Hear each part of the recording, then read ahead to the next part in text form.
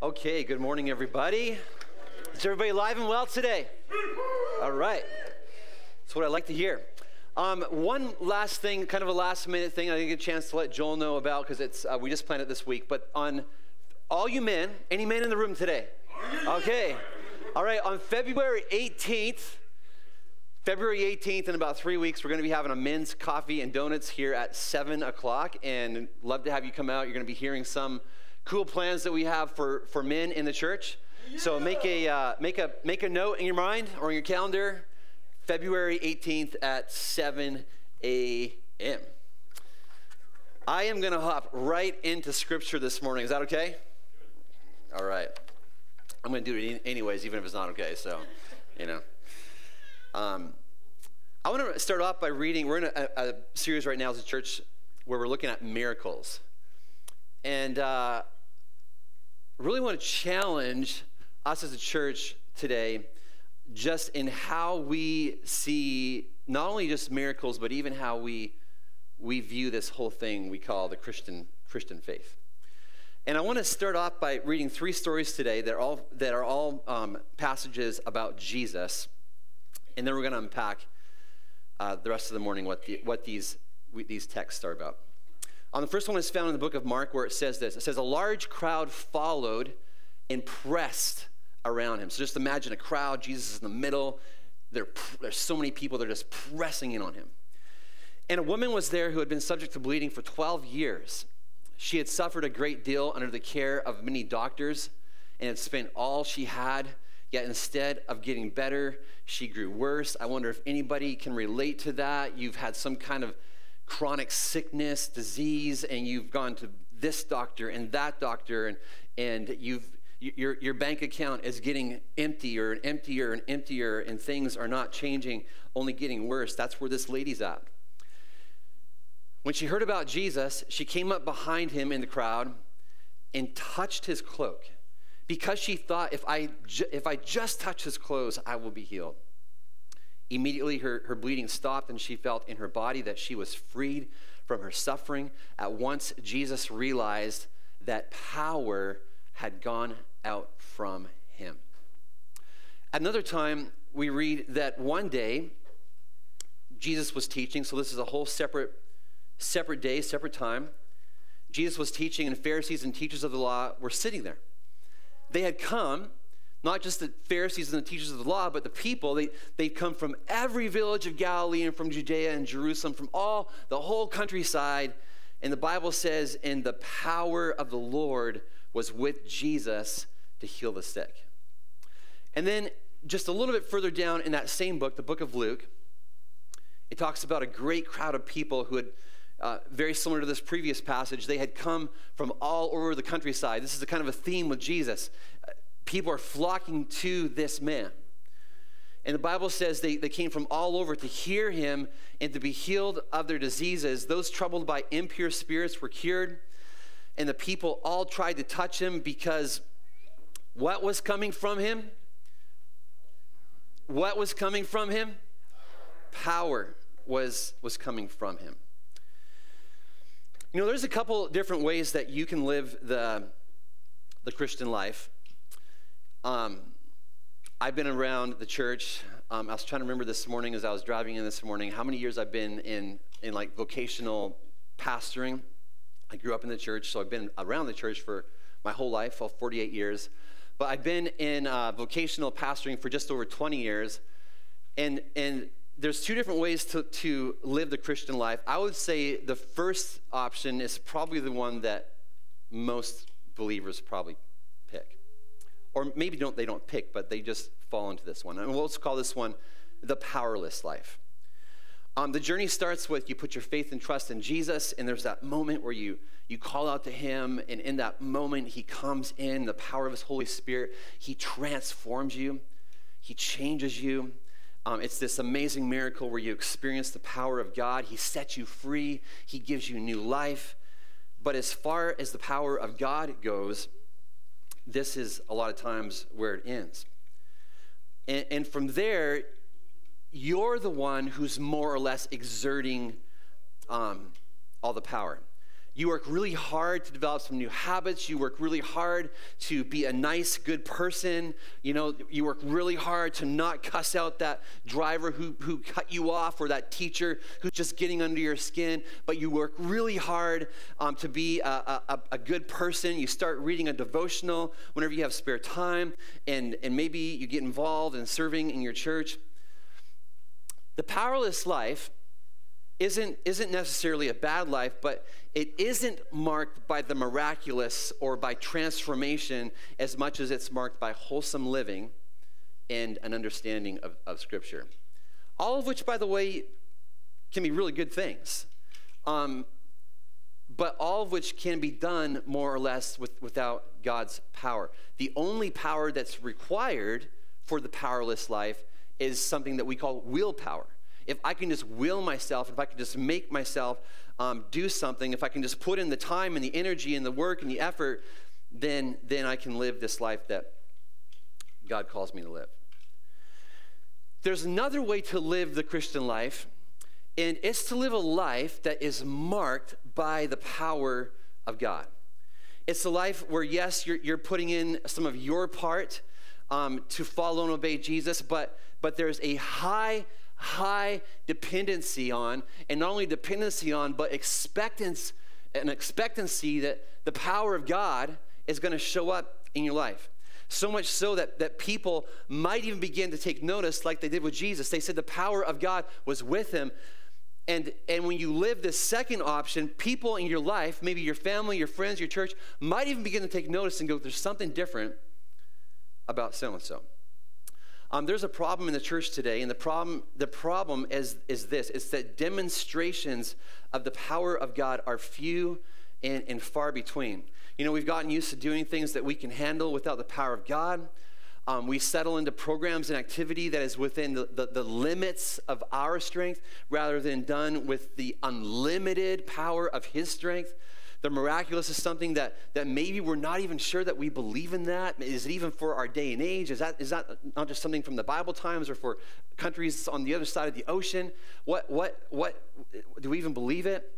Our prayers sometimes settle into safe prayers, comfortable prayers, small prayers. We hesitate to really ask God for something really big, something that's going to be, it's going to just obviously require his power.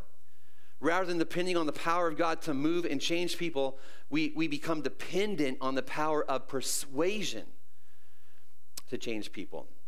If we can just have a better argument, if we can just have a more eloquent way of explaining God and Christianity and creation and all this stuff, if we can just say it a little bit better, if we can just have, make sure there's no holes in our argument, then maybe people will come to Jesus. And we've settled into a faith that's devoid of God's power, which is quite the contrast to the kind of life that Jesus lived, or the kind of life that the Apostle Paul lived. Paul lived option 2, a life filled with the power of God. In fact, on one occasion, he put it just like this. He said, "My message and my preaching were not with wise and persuasive words." Now, this is Paul the apostle who wrote half the New Testament, considered one of the greatest missionaries of all time. This is Paul saying, my preaching and my message were not with wise and persuasive words, but with a demonstration of the Spirit's power, so that your faith might not rest on human wisdom, but on what? Here's that word again. On God's power. On God's power. And it's like Paul is saying, I don't depend on persuasion to win the hearts of men and women to Jesus. He says, I depend on demonstration, not persuasion. I depend on demonstration. I depend on God showing up in power so that when people do come to Jesus, they won't have a weak faith, a shallow faith, a faith that will only last during the good times, a faith that will only last as long as someone that's a little smarter, a little more intellectual can't come along and punch some holes in the what they believe. Instead, he says their faith will be anchored on who God is. It'll rest on the powerful work of transformation that he's done in their lives, so that when others question their faith, or when the enemy tries to come in there and get them to question or to doubt, they will say, no, I have encountered the living God. I know who I've believed in. And so many people will put their faith and trust in Jesus and then think that it kind of ends at having your sins forgiven. Now, I don't want to diminish the beautiful, amazing gift that it is of having your sins forgiven. I mean, come on, that's one of the most amazing things, to come to Christ, and he gets rid of all the guilt. He gets rid of all the shame. As far as the east is from the west, your sins are forgiven. But that is not the end point of the Christian life. It is the starting point. It's the starting point. All of us who call ourselves followers of Jesus, we have a job to do. We have a calling, all of us in life, and that calling that we have in life is to bring the kingdom of God into this world. It's to bring the kingdom of God into this world. His kingdom is not just something in the future. His kingdom is now. It's today. And his kingdom is made up of all those places on earth where his way, his rule is done as on earth as it is in heaven. His kingdom is light. That light invades and overwhelms and pushes back the darkness. And I love how when Jesus shows up on the scene, he is showing us primarily what life in the kingdom looks like. He wants us to see what it looks like to follow God's way. He wants you and me to see, when you read the New Testament and you read the Gospels and you read Jesus walking this earth, what Jesus is doing is he is showing you and me, followers of him, what it looks like to live his kingdom, for his kingdom to come on earth as it is in heaven. He comes not just to preach good sermons and doctrine. No, he comes bringing his rule and his reign. And in the age that we live in, that rule and reign is where? It's primarily right here. He didn't come to set up governments and armies and castles and all that kind of stuff. No, he came to set up his reign right here in our hearts. And of course, that plays out into how we live our lives and the spaces that we find ourselves in. But he came to bring his kingdom to people's lives. And right from the very beginning of his public ministry, the Bible says that he came saying this. He said, repent, for the kingdom of heaven has come near. And why had it come near? Because King Jesus was near. But did Jesus just preach and declare the kingdom? Did he just stay inside the four walls of a church building and tell people what the kingdom of God was like? Did he go around trying to persuade people to walk in freedom, to live with peace and joy? No, like Paul, he didn't move people through persuasion, through arguing and debating and writing doctrinal statements in theology. He came, you got to catch this, he came with a demonstration of Holy Spirit-enabled power. A demonstration of power. And so how'd that look? Well, so when Peter and the boys are out fishing one night and they just can't catch any fish, does Jesus come along with, he pulls up his YouTube, hey guys, I found this great video on how to catch more fish? No. He says, okay, demonstration of the Holy Spirit's power. You guys are about to catch more fish than you've ever caught in your life. Your boats are practically going to sink. Those with disease and sickness are brought to Jesus, and he heals them. People filled with demons are set free. The kingdom of darkness is defeated. He teaches people. Yes, he does a lot of teaching, but he doesn't just teach. Dead, stale, boring religion. No, the Bible says that as he taught, that the people stood back. These people who had heard all kinds of teaching, they stood back, the Bible says, and they were amazed because he taught with one who had authority. Holy Spirit power. He speaks to the storms, both the literal storms and the figurative storms in our lives, and he commands them to be still and be quiet. He's brought face to face with death on multiple occasions, and what does he do? He raises the dead to life.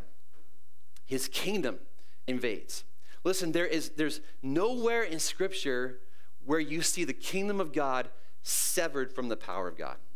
It's nowhere.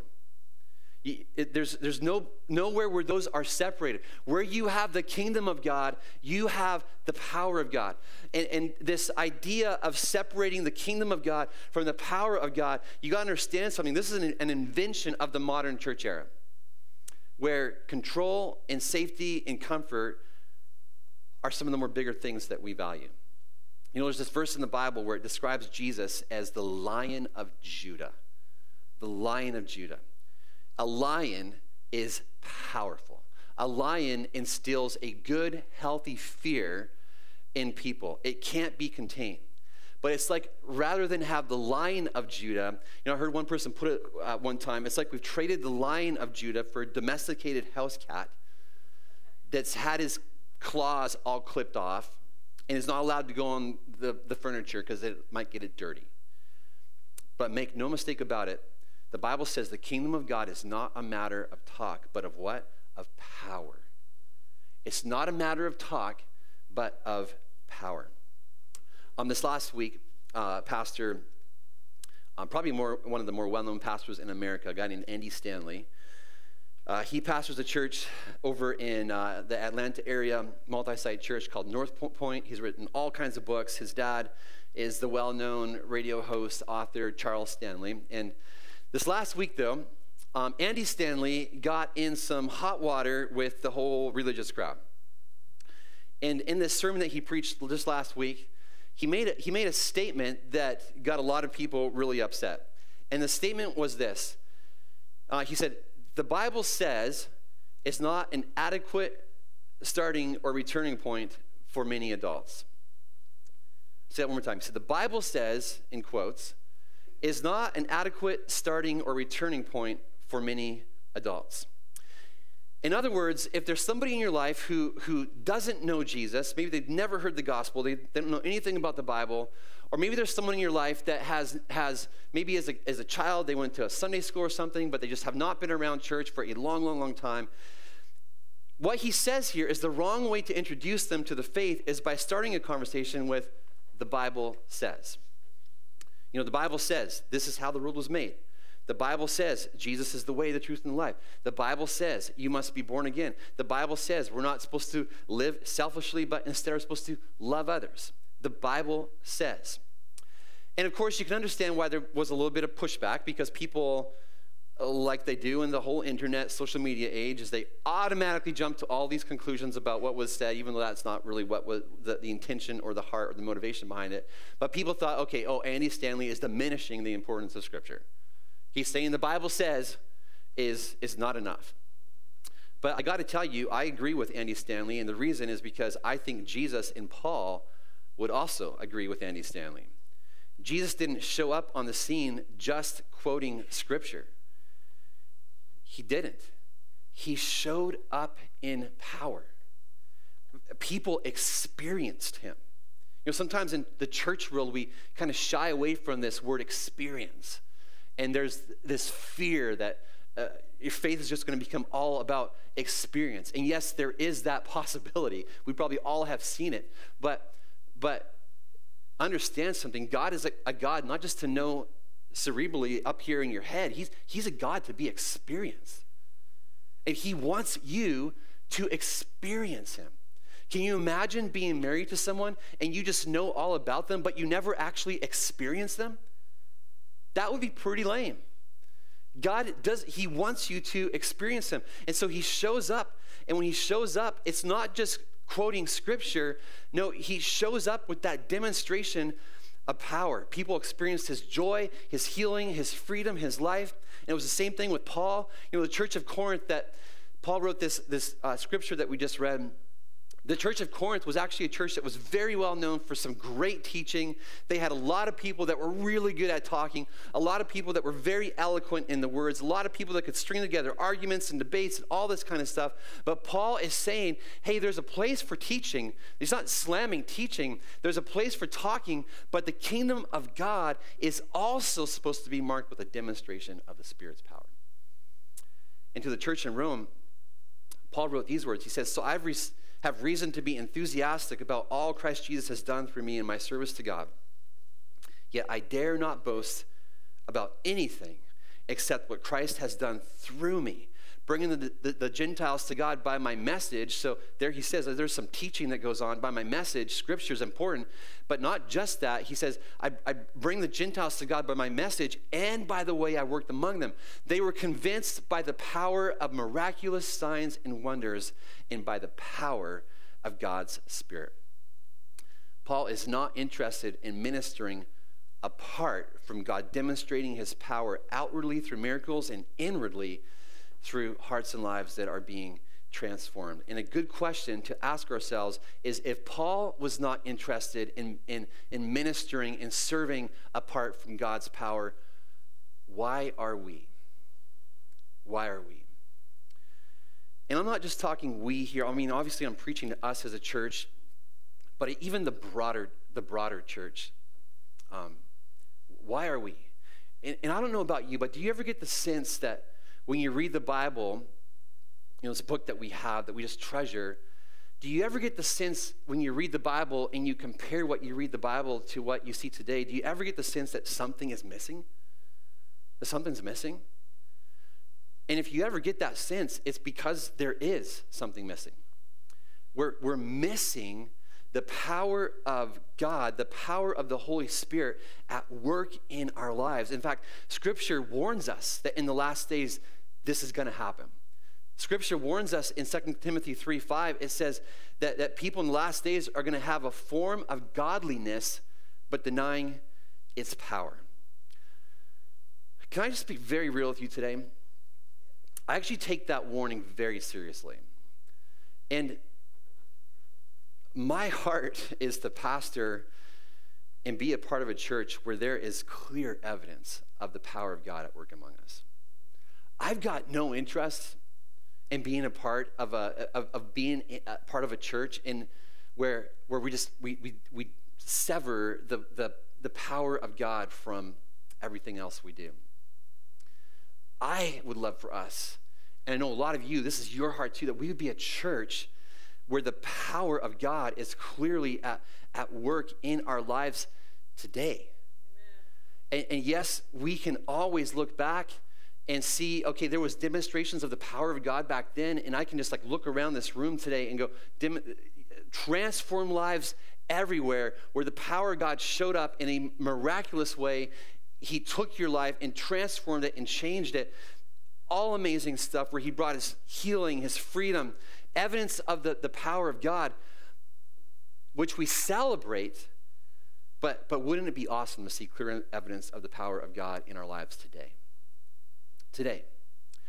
Becky and I have had a lot of conversations about this, as not only as leaders in our church, but also as leaders in our home.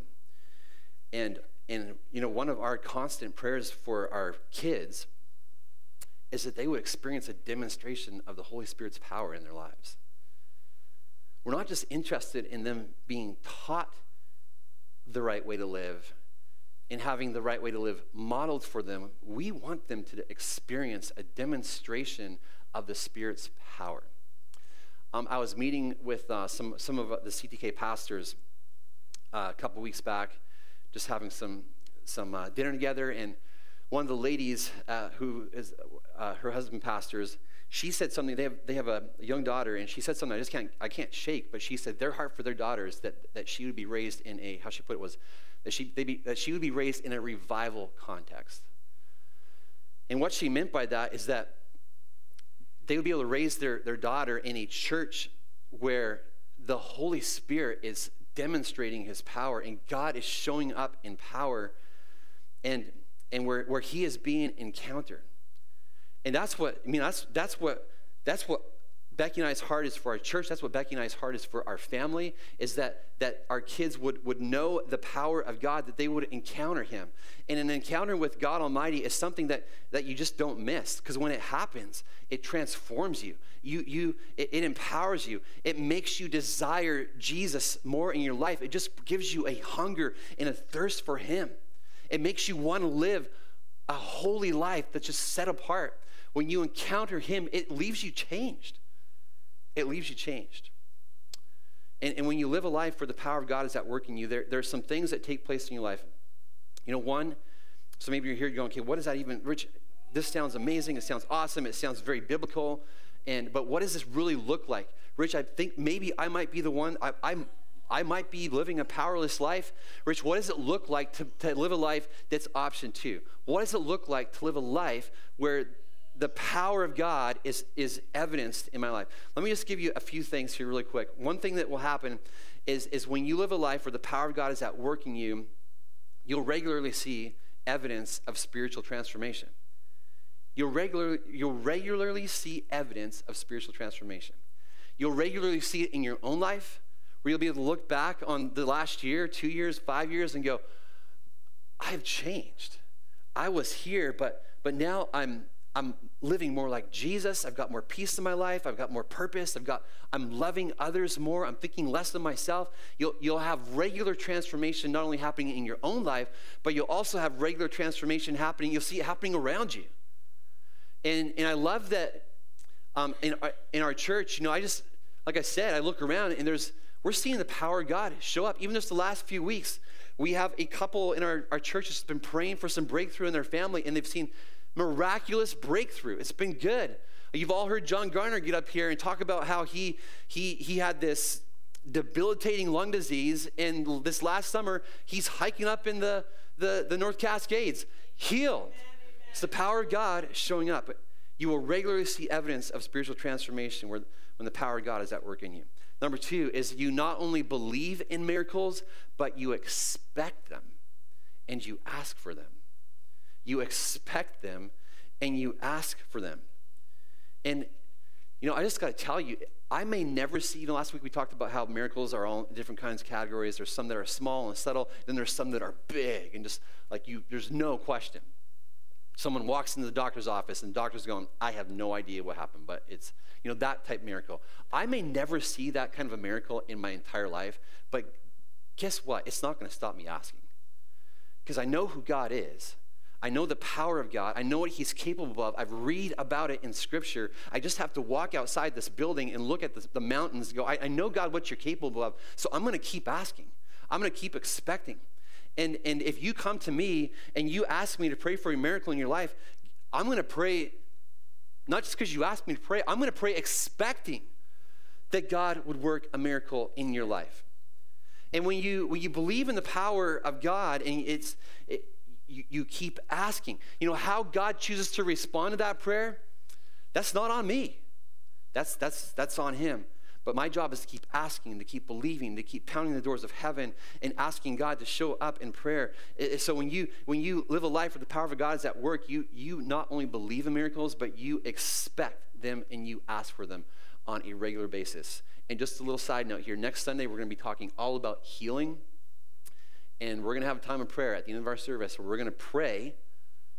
We might just open up the front and we're going to pray that God works a miracle in people's lives. And we're not going to pray wishing. No, we're going to pray expecting that God works miracles in people's lives. Number 3, when you live a life where the power of God is at work in you, you notice when the power is gone. Many don't notice because they've never had the power in their lives in the first place. But when you've experienced the power of the Holy Spirit at work in your life, and then for whatever reason, it's not like it used to be, that's a whole different sermon why that happens. Sometimes there's just habitual sin in your life that just disconnects you and you're not abiding in the vine anymore. Or maybe it's just that you've let fear and doubt take over. Or maybe you've walked away from God because he's not giving you the life that you want him to give you. But you just distance yourself and the power is there and the shift happens. And when you have had the power of God in your life, you notice. You notice because you start to depend on yourself more. You stop praying as much. The hunger for God just sort of dissipates. And then the 4th thing, when you live a life where the power of God is at work in you, you see the Holy Spirit as someone to be loved rather than just someone to be afraid of. Yes, there is a healthy fear of God that I pray all of us have, but not a fear that pushes you away from God. And when you live a life where the power of God is at work in you, you see the Holy Spirit as someone to be welcomed into your life, not someone to be pushed away because of some stories that maybe you've heard about churches that have gone off on the rails. But you see the Holy Spirit as the 3rd person of the Trinity, someone to be loved, someone to be welcomed, someone to invite to work in your life. And the reason you do that is because you know that he is the one who brings the power of God. He's the one. The power of God comes through the Holy Spirit. Jesus said this. He said some of his final words before he ascended into heaven were, but you will receive power when the Holy Spirit comes on you, and you will be my witnesses in Jerusalem, in all Judea and Samaria, and to the ends of the earth. The power comes from him, and God's desire is that his power would be active in my life, and that his power would be active in your life. That's his desire. When I was a kid, one of my favorite rides at Disneyland was the car ride. Does anybody remember what the car ride's called? Anybody? Come on, pop quiz this morning. Autotopia. Ding, ding, ding. It was my favorite as a kid, but I also got to admit, is one of the most disappointing rides as a kid. And, so the reason it was so disappointing is because you see these cars and big name. Is it still there? Anybody been to Disneyland recently? It's still there? Okay. But it's this ride kind of in the back area of Disneyland, and it's you hop in these little cars, and I don't know why, but as this like 7 or 8 year old kid, I just had like Indy 500 in my head, and I thought I'd hop in that car, pedal to the metal, and we're just gonna be cruising the streets of LA. I don't know. But you hop in the car and you got no freedom, no power. You're just sitting there in this little tiny car. You can go like 2 feet this way there's a little track in the middle, and it just keeps you right there, 2 feet this way, 2 feet that way, and it goes like 0.5 miles an hour, hardly moves at all. And I remember like we've been to Disneyland a few times with our family, and I swear like Disneyland keeps going because it's all about parents passing on the nostalgia to the next generation, right? And so you go there and you just want your kids to have those warm fuzzies that you had. And so I got to take them to Autotopia, and it's funny watching the exact same reaction in them. Now, it's been a few years since we've been there because my kids are all teenagers now, just get that clear. But they get in the car and they're expecting the same thing, and they're like, halfway through the ride, when's this ride going to be over kind of thing. They expected to experience the freedom and power of a real car, but instead they were stuck with Autotopia. The life that Christ calls us to is not one meant to be lived powerless in your own strength, lacking transformation, lacking miracles. He has not called us to an Autotopia type life. He has called us to regularly experience his resurrection power that Romans tells us is inside of us. He calls us to regularly experience and walk in his resurrection power, where we see demonstrations of his power. If you're a teenager here in the room today, I want you to know something. This Jesus thing is so much bigger than you just attending church on a regular basis for the rest of your life. This Jesus thing is so much bigger than you just trying really hard to be a good, nice citizen. It's so much bigger than that. It's about you experiencing the power of God in your life, where you know the love of God, where your life is marked by the power of the Holy Spirit inside of you. And so, how do you get the power? It's actually not complicated. And I want to wrap up this morning by just giving you a few things. Here, how do you get the power of God in your life? Number one is this: you have to be continually filled with the Holy Spirit. You just have to be. Well, Rich, I thought that when I gave my life to Jesus that I was filled with the Holy Spirit and that was it. Well, the scripture actually says in Ephesians 5:18, it says, be filled with the Spirit. And the Greek, so the New Testament was written in the Greek language, and what they say to us is slightly different than sometimes how it was written.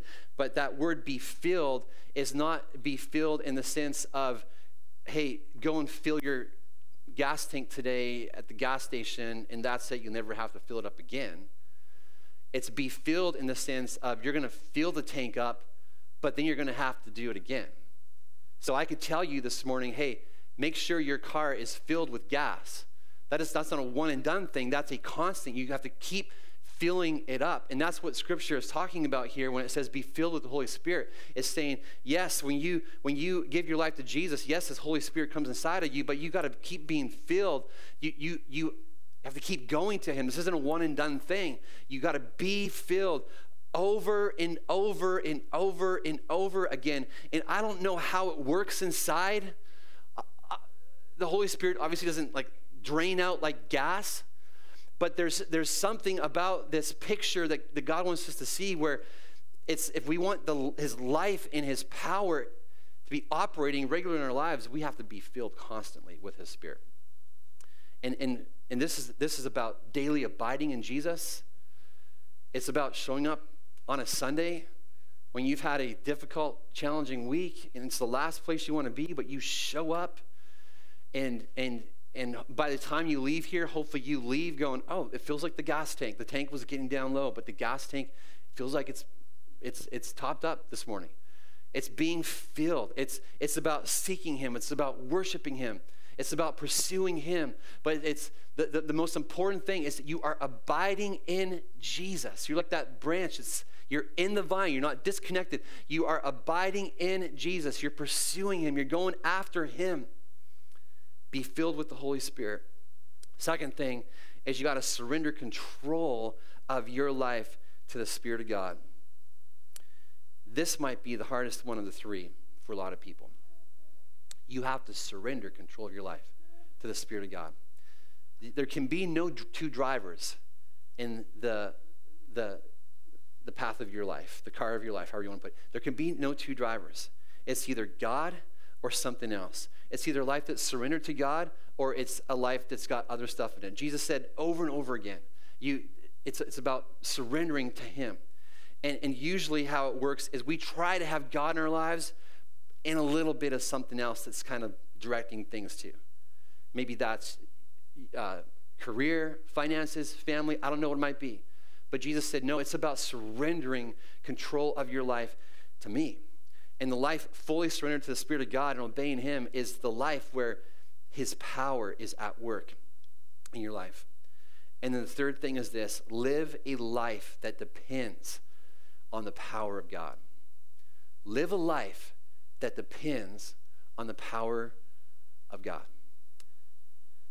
Peter said this, he said, his divine power has given us everything we need for a godly life through our knowledge of him who called us by his own glory and goodness. Would you pray with me this morning?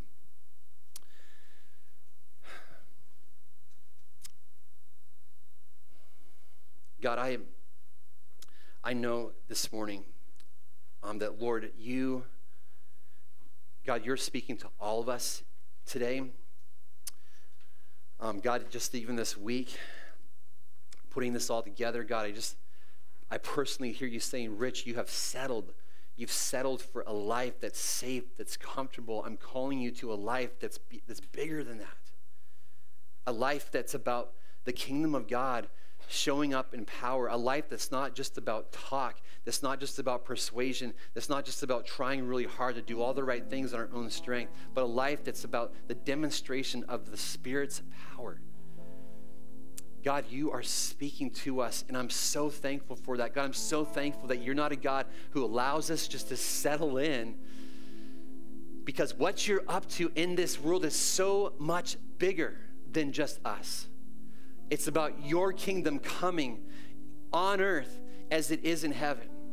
Lord, what you ask for us, God, is to live a life where your power is at work in us and through us in the same way that it was in those that we read about in Scripture, demonstrations of the Spirit's power. And Lord, I know this morning that, God, you're speaking to not just me, but God, the different ones in this room, watching online.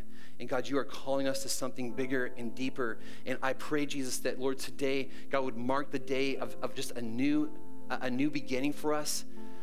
God, where we don't settle, Lord, for a life that is devoid of the Spirit's power. But God, we are hungry. We're hungry. God, I pray that you would stir up, breathe a hunger, God, into our hearts today to be people that walk and live by the power of your Holy Spirit, by the power of your Spirit. And just as your heads are bowed, eyes closed, I just want to give you a moment this morning with the Holy Spirit who's here in this room. And, would you just, ask the question, not out loud, but just in your heart this morning, of yourself, do I live a life that is just absent the power of God? Do I live a life that I can basically do in my own strength if I just try really hard and develop the right skills and develop the right understanding? And do I live a life that I can kind of manage in my own strength? Or do I live life in such a way that I depend on the power of God? Just in the quietness of this moment, just let the Holy Spirit speak to you.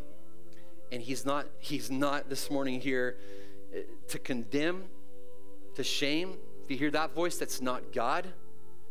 God comes to convict and to draw us deeper into himself, and he does it with loving kindness. But just let him speak to you this morning. What kind of life is it that you live? Is it one that depends on the power of God, or not so much? And then this morning, as your heads are bowed and your eyes closed, I just want to pray for you this morning and ask that God would work in you.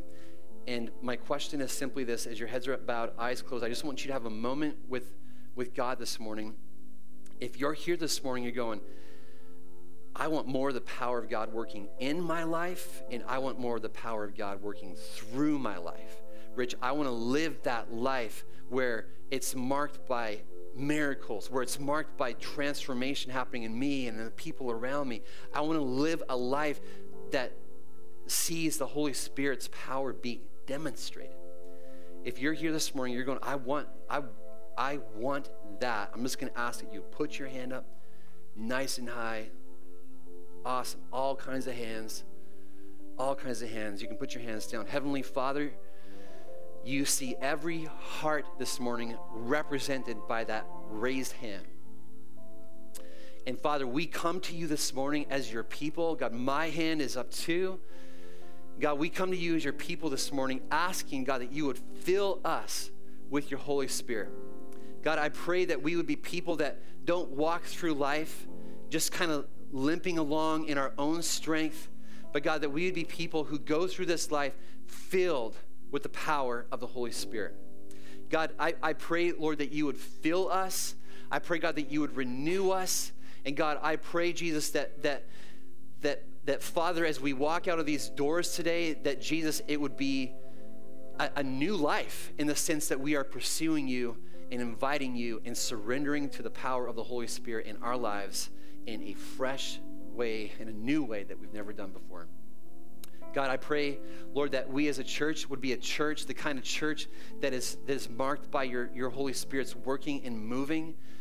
God, I pray that, Lord, there'd be more miracles in our church. God, I pray that there'd be more people coming to faith in you in our church. God, I pray that there'd be more big prayers prayed and more big prayers answered, God, in this church. Not for our sake, but God, for the sake of your name, for the sake of your glory, and that, God, your kingdom would come to this earth, to Ferndale, to this county, God, as it is in heaven. God, I pray all these things in your name, Jesus. Amen. Amen. Amen. Amen. We all good? All right. I hope you've been challenged this morning. I hope you've been convicted. I hope you've been just hearing the voice of God calling you to a fuller, more empowered life today. So like I said earlier, next week we're going to be talking about healing. I know probably one of the biggest prayers that we pray as a people is around healing. I've got a number of prayer lists that I read from our church and different churches in our county, and one of the things that's on there the most is healing. But there's all kinds of questions around that. What happens when I pray for healing and nothing happens? Why don't I see God answer my prayers for healing? So we're going to talk all about that next week, and then we're going to wrap up our service not just by talking, but we're going to wrap up our service believing that God's going to demonstrate his power in a miraculous way next week. Sound good? All right, why don't you stand with me? We're going to sing one last song in closing. And don't forget, after the service today, we're going to have some yummy, yummy soup. Don't leave without getting a bowl of soup. Whether you brought some or not, I saw there's tons of soup out there. more than enough soup for all of us. If you're listening online and you're going, I want some soup, hey, you've got time, bomb on down here. There's going to be plenty of soup. But if you could also help us we're going to move all the chairs to the side, and then we're going to bring some tables into the middle and get this thing all set up and have some fun together. So the buckets are going to go down your row as we sing this song. Chance for you to give back to God, but let's sing out this morning about the God of miracles and just invite him to come today. God bless.